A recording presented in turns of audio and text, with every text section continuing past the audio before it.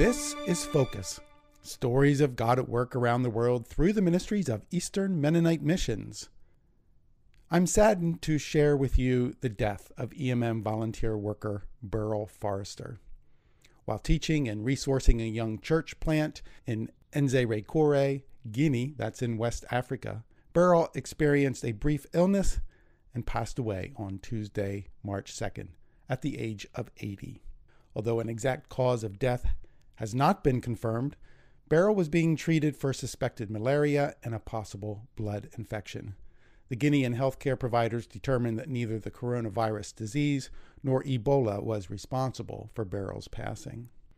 But Beryl had been living in West Africa since the year 2000. He planted congregations in the Gambia and Guinea-Bissau. He worked diligently to empower African leaders to take charge of the growing Mennonite Church West Africa, or MCWA for short. Part of Beryl's strategy to develop pastors in this region was to teach a course he assembled called Biblical Studies in Anabaptist Perspectives.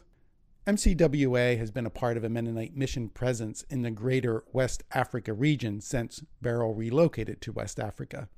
The mission began first in the Gambia and then reached into Guinea-Bissau in 2005. And by 2020, MCWA had begun new mission work in Guinea and Sierra Leone. Well, Beryl's call to Africa began in 1959 when he performed alternative service with Mennonite Central Committee. In 1961, near the end of his 2-year term in Morocco, the Lord made clear to him that one day he would bring him back to Africa as a missionary. 4 decades later, at the age of 60, Beryl decided to follow through on his calling. He was living in Oregon as a fruit farmer, and he received an offer to sell his farm. He considered that this sale meant it was time to return to Africa. Now, he expected that agricultural development would be an important part of his work, but Beryl also recognized that he had some role in sharing Jesus in whatever context he would serve. However, at that time, he had little expectation of how broad-reaching his work would become. 20 years later, Beryl became a sort of apostolic father figure to the growing churches throughout that region. He exemplified the EMM core value of multiplication in ways that will leave a lasting impact in West Africa. In 2015, Beryl wrote a book called Animists to Anabaptists.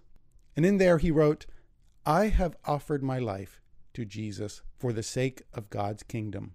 That is the model I desire to see replicated in the lives of those our mission reaches with the gospel." Well, plans are now in process for a memorial service in West Africa, and there will also be a memorial service at Grofdale Mennonite Church with a live-streamed option on Sunday, March 28th at 3 p.m.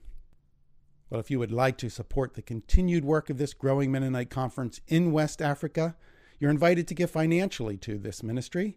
Gifts can be given through EMM online at emm.org/give with a preference note for MCWA, or Mennonite Church West Africa.